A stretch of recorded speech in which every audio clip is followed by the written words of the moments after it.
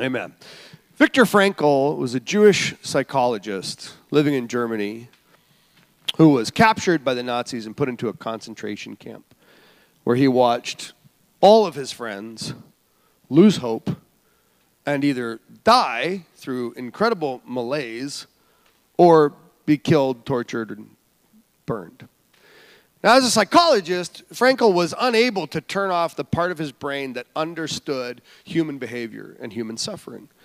And so he began to catalog his observations about hope and what kept people going.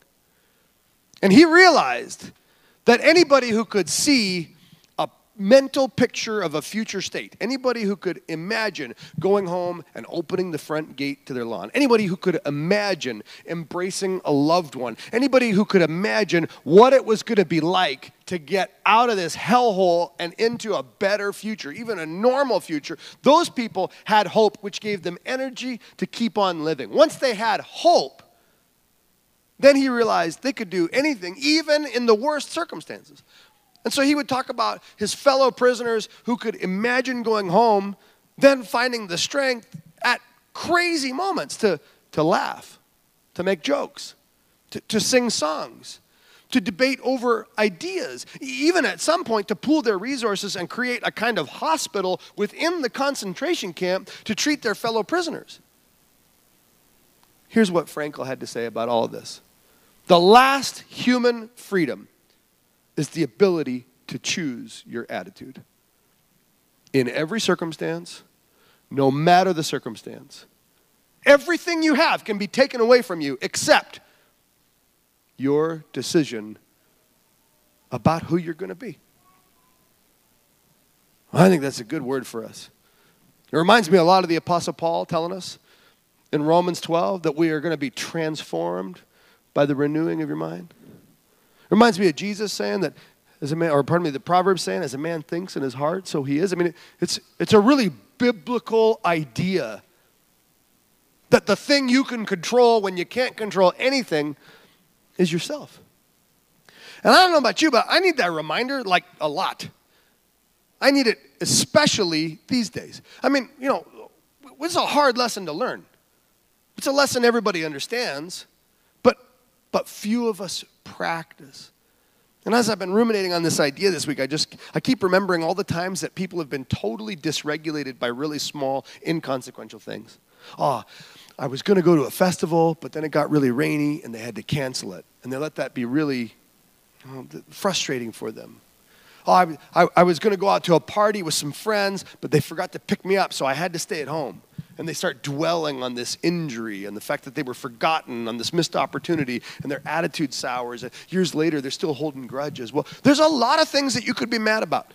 There's a lot of things that you can be disappointed about. Your daddy is never going to be the perfect daddy for you. Your baby daddy is never going to be the perfect baby daddy for you. There's not anybody that's ever going to get through your life without disappointing you. But you, while you can't control them, while you can't control the pandemic, while you can't control the economy, you can control your heart. You can control your thoughts. You can aim your thoughts. You can redirect your thoughts. You can fix your thoughts on good things. And if you can transform your thoughts, you can transform your life. That's what we're talking about today. We're going to look in the book of Philippians, chapter 4. Let me read some for you right here. Rejoice in the Lord always, and I'll say it again. That was bad. And I'll say it again. That was good. Let your gentleness be known to all people. The Lord is at hand. Be anxious for nothing, but in everything, by prayer and supplication, with thanksgiving, let your requests be made known to God. And the peace of God, which passes all understanding, will guard your hearts and minds through Christ Jesus.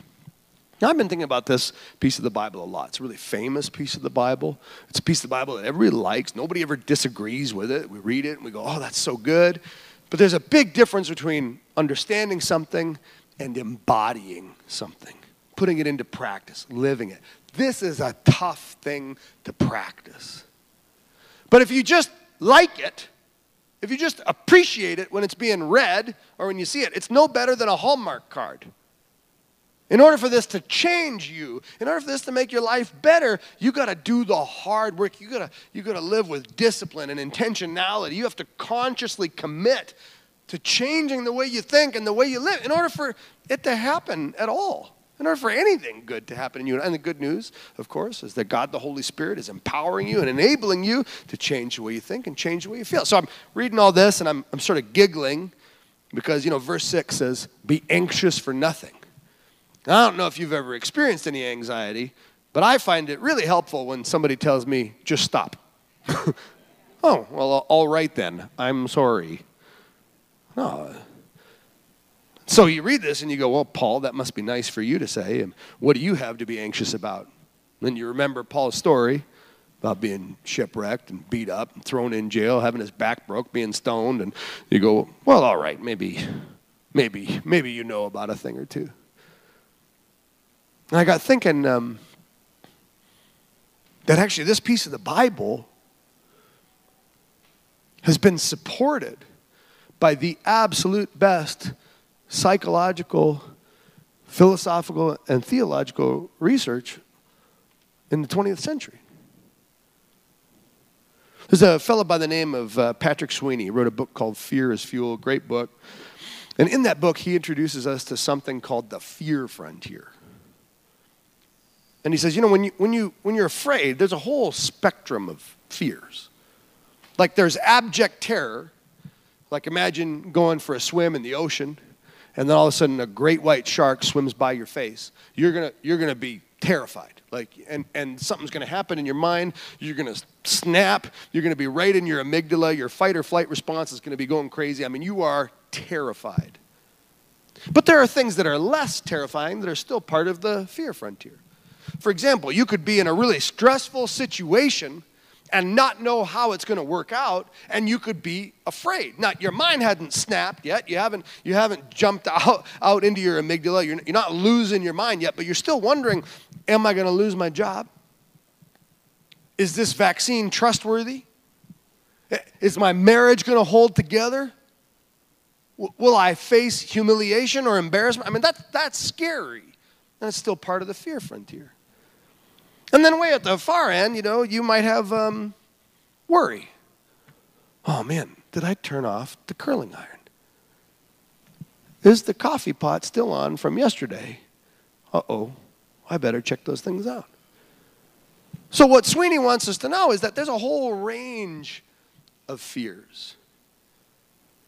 And if you're not careful, you will have the same chemical and emotional response that you experience during abject terror at normal apprehension. And your fear frontier will shrink. So that even when you go, oh, I don't know how I did on that exam, you'll start to worry about that exam and fixate on that worry. That worry will go stronger and more compelling until your mind snaps and you're completely shatterbrained over something that really shouldn't trouble you like that. And so then the next time you take a test, you go, oh no, I lost my ish last time. Now I'm really worried about the next test, and your fear frontier gets even smaller. So you can't even show up for the exam or keep yourself calm during the exam because you're afraid that the same thing that happened in the last exam is going to happen in this exam. So consequently, you don't show up for the test. Consequently, you fail the grade. Consequently, your world just keeps getting smaller and smaller and smaller and smaller. And Sweeney says, this is what happens when we're afraid and we opt out of scary things. What we ought to do instead is try and expand our fear frontier. So that when we realize, I'm feeling really anxious, this thing is really scary, I haven't been on a date in a few years, now I'm going out with this pretty woman, I don't know if I look okay. Breathe. Notice these feelings that you're having. And then he suggests that you find something good to think about, which is another way of saying that the antidote to anxiety is gratitude. I don't know if I'm going to be okay on this date, but But how amazing that I'm getting back in the game again. I mean, I might not have all the cool, sexy guy moves that I used to have, but how amazing that through the power of the internet, I can find a willing victim and just get out there once, and the world is different now. She might even pay. This is great, and by focusing on any good thing, you begin to be brave. And when you learn to do it scared, your fear frontier expands. So consequently, your job is on the line and you're afraid, but your mind hasn't broke yet. You haven't jumped into your amygdala yet. You're not hyperventilating and you're not panicking because you've been training yourself to live with uncertainty. You've been training yourself that the Holy Spirit of God is more powerful than your anxiety. I mean, somebody smart one time told me that God didn't give us a spirit of fear, but of love and power and a sound mind. And that doesn't mean you're not ever going to be afraid. It just means that you don't have to let that fear control you. And as a technique, the Apostle Paul here is pretty spot on. Instead of focusing on your anxiety, do everything with thanksgiving. Rejoice in all circumstances. And you go, oh yeah, but Dave, this is really scary. Do you think it was scary for Viktor Frankl in the concentration camp? I mean, if some guy way back then who didn't even have the benefit of his own research nor the power of the Holy Spirit can retrain himself to overcome his fears, I think you got a shot. You got universe-creating, world-shaping, Holy Ghost power living inside of you. You got the weight of God's own words teaching you how to train yourself to think, to focus on possibility and opportunity. With all that at your disposal, you don't think you can date again? Come on, you can't. It's time. It's time. It's time. There's scary stuff out there. I don't want to deny it. I don't want you to feel ashamed for it. I'm just saying there's an antidote to it. There's something more powerful than your worries. But you're never going to remember that in the midst of your worry. That's why you got to do the hard work. That's why you got to do the discipline. That's why you got to devote yourself. You got to get trained. You trained to run a marathon. Why don't you train to be a Christian? You trained to get a new job so you know how to use the cash register. Why don't you train to be a Christian? It takes you 20 to 30 hours to get onboarded into a new position at work. It's going to take you at least 20 or 30 hours to get onboarded into a new way of thinking. But the payoff is immeasurable. To live uncontrolled by fear? Yes, sign me up. I'm ready for that. And I was laughing because this morning I was reading this book. I thought it was a book about creativity, so I was all excited. I was like, this is a fun thing to put in my brain before I get up there and preach. And one of my favorites, it was not a book about creativity. I was lied to. The first 5 chapters go something like this. We've done so much damage to the earth. We won't have sharks anymore, or whales, or plankton. Soon we will starve from lack of seafood. What's worse is that the seafood we do have is eaten plastic, so we will slowly kill ourselves with the very materials we designed to preserve our food, to preserve ourselves. It's awful. Everything we do results in death. I was like, geez. I don't want. Unsubscribe. But then I started thinking, what if the book is right? What if we're the last human generation? What if in your lifetime, everybody you know dies, and you're left like Will Smith wandering downtown Jackson with a puppy dog and a rifle watching out for zombies? I mean, what about that? What if it really is? What if this is the end of America? What if this is the end of a global détente and World War XIX is about to erupt? Is there any possibility at all that you might experience anything other than depression? Yeah. Yeah, there is. Your marriage could fall apart, and there's hope for you. Your business could close, and there's hope for you. The world could get shut down again. No restaurants, no churches, and there's hope for you. The internet could go away, and there'd be hope for you.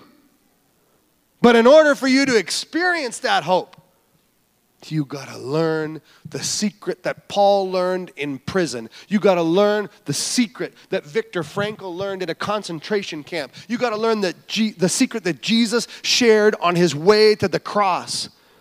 That there is something more powerful than your circumstances, and you are not defined by your emotions. Because greater is he that lives in you than he that lives in the world. So come on, church. It's time. It's time now.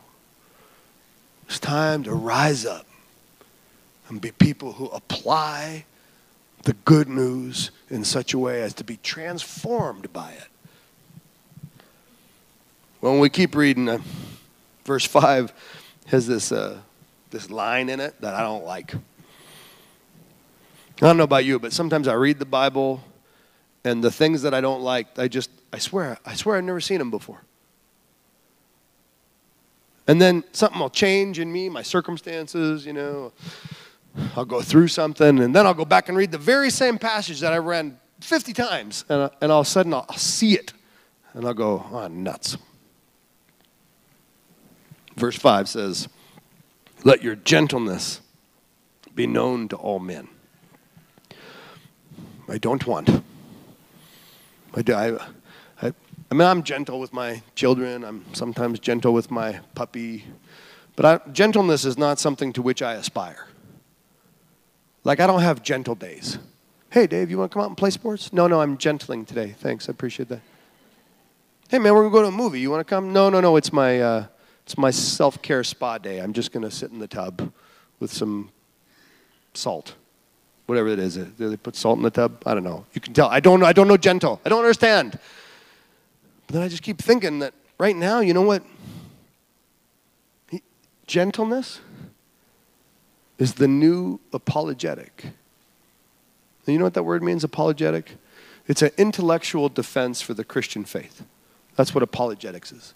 Apologeticists are people who stand up in front of large crowds of people and debate atheists or Muslims. They tell you why it makes sense to give your life to Jesus. They tell you why it makes sense to put your trust in the Scriptures. They evangelize, sure, but mostly they break down the barriers that keep evangelists from being able to do their job. They're like pre-evangelists, intellectual evangelists. That's what apologetics is. And right now, the real apologetic is gentleness. Like the whole world's topsy-turvy right now. It's going to be until you die. Like, it's not going to get more sane over the next 20 years. And I think a lot of Christian people have been looking at everybody else and responding to the topsy-turviness of our world in the same way, using the same strategy as everybody else. And we go, oh, you know what the world needs right now? They need my well-articulated opinion. You know what the world needs right now? They need some facts and some counterfacts to refute the opinions of the person who doesn't think the same thing I do. But we're not starving for lack of opinions. The same thing I do, which I say, knowing I'm up here holding a microphone sharing my opinion. What we're starving for is humanity, kindness, civility. Like, there's real power in gentleness. You ever been in a room full of people who are arguing? Could be in school, could be at Thanksgiving, could be at church. Sometimes church meetings go crazy. And everybody's clamoring to be heard, and everybody's convinced they're right. There's lots of pointing and shouting. In those environments, you know who has the most power? The person who walks alongside you, puts their arm around you and says, it's okay, man. I got you.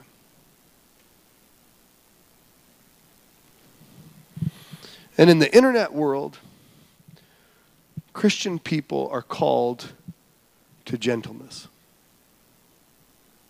And I find that very difficult. Because I've been trained and I've been groomed to win arguments, and I'm good at it.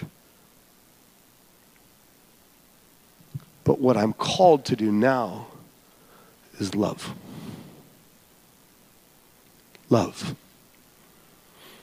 To look out and recognize that because of their pain, people are lashing out unjustifiably in ways and in directions that make no sense. Like dying animals, they will bite the hand of the healer. And I'm not called to remind them how foolish that is. I'm called to keep healing. And so are you.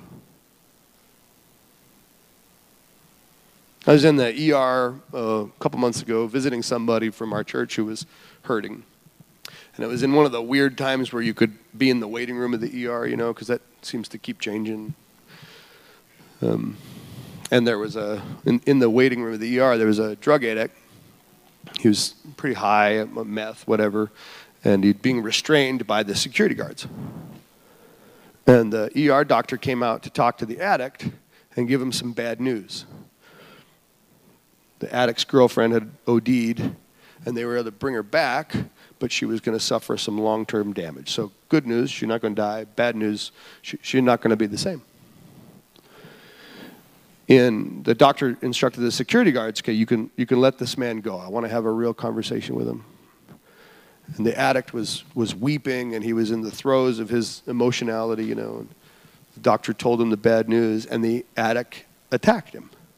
Started throwing hands and scragging in the way that senseless people sometimes do. And the doctor just hugged him. He just hugged him. Until all the fury went out of the addict and he just wept. And I watched that and I thought, that's the kind of doctor I want to be. That's the kind of doctor I want to be. And it's so hard because it's not me. But it's not as though Jesus is telling me I have to become non-Dave McDonald-like. No, God the Holy Spirit is telling me, no, Dave, there's a gentle version of Dave McDonald that is authentic, that is truthful, and is holy. And right now, you got to figure that out. And I realize, that's where I got to grow. That's where our church has to grow. That's where Christians have to grow. And so I was thinking about all this stuff, and I was reading Julian of Norwich, a Christian mystic from several hundred years ago. She wrote a very famous book called The Divine Revelation of Love, in which she shared this prayer. And this is what I started thinking about in the ER, and she said, all is well. All will be well. And all manner of things will be well. Say that with me. All is well. All will be well. And all manner of things will be well. Is, will be, manner of things will be. And I thought, well, that's the promise in Philippians right here. It says you're going to rejoice because all is well. You're going to not be anxious, but instead live with gratitude because all will be well.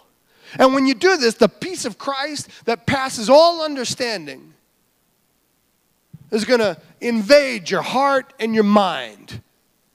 You won't understand it. It won't totally make sense to you, but you will be able to say, all is well, which is the fancy way of saying everything's going to be okay. All will be well. All manner of things will be well. Your health, your family. So somehow, God remains sovereign. So all's well. All will be well. All manner of things will be well. And it made me realize, at the end of the day, your only protection is peace. That's it. Because, you're going to go through some stuff. Maybe your husband leaves you. Maybe you lose your business. Maybe your job closes down. You're going to go through some stuff. And the only real protection you have in the midst of that is God's peace. Now, you're the one that has to know that. Because I don't know about you, but if you're going through some garbage, like if I'm going through a hard time, and somebody who's not going through a hard time says, It's okay, Dave. Everything works out. All things work together for good for those that love the Lord. I'm going to kick you in the nuts. That is what is going to happen. But if you're going through a hard time and you're the one that can say, all is well, and all will be well, and all manner of things will be well. That's faith. That's faith. That's faith. That's not trite. That's not glib. That is peace that passes all understanding. And I love that he says that's what's going to guard your hearts. Man, your heart needs to be guarded. I don't know if I can ever love again. I don't know if I'm ever going to find anybody ever again. I don't know if God will bring me back into relationship with my children. I just don't know. I feel so lost. I feel so alone. Why isn't anybody looking after me? Why isn't anybody reaching out to me? Hey, all is well. And all will be well. And all manner of things will be well. And you go, yeah, but Dave, don't you realize what's happening? I go, whoa. Take a minute. Aim your thoughts. Think about the privilege of the life you have been permitted to enjoy. Rejoice, even if it feels like you're in prison. Because that's the thing you can control.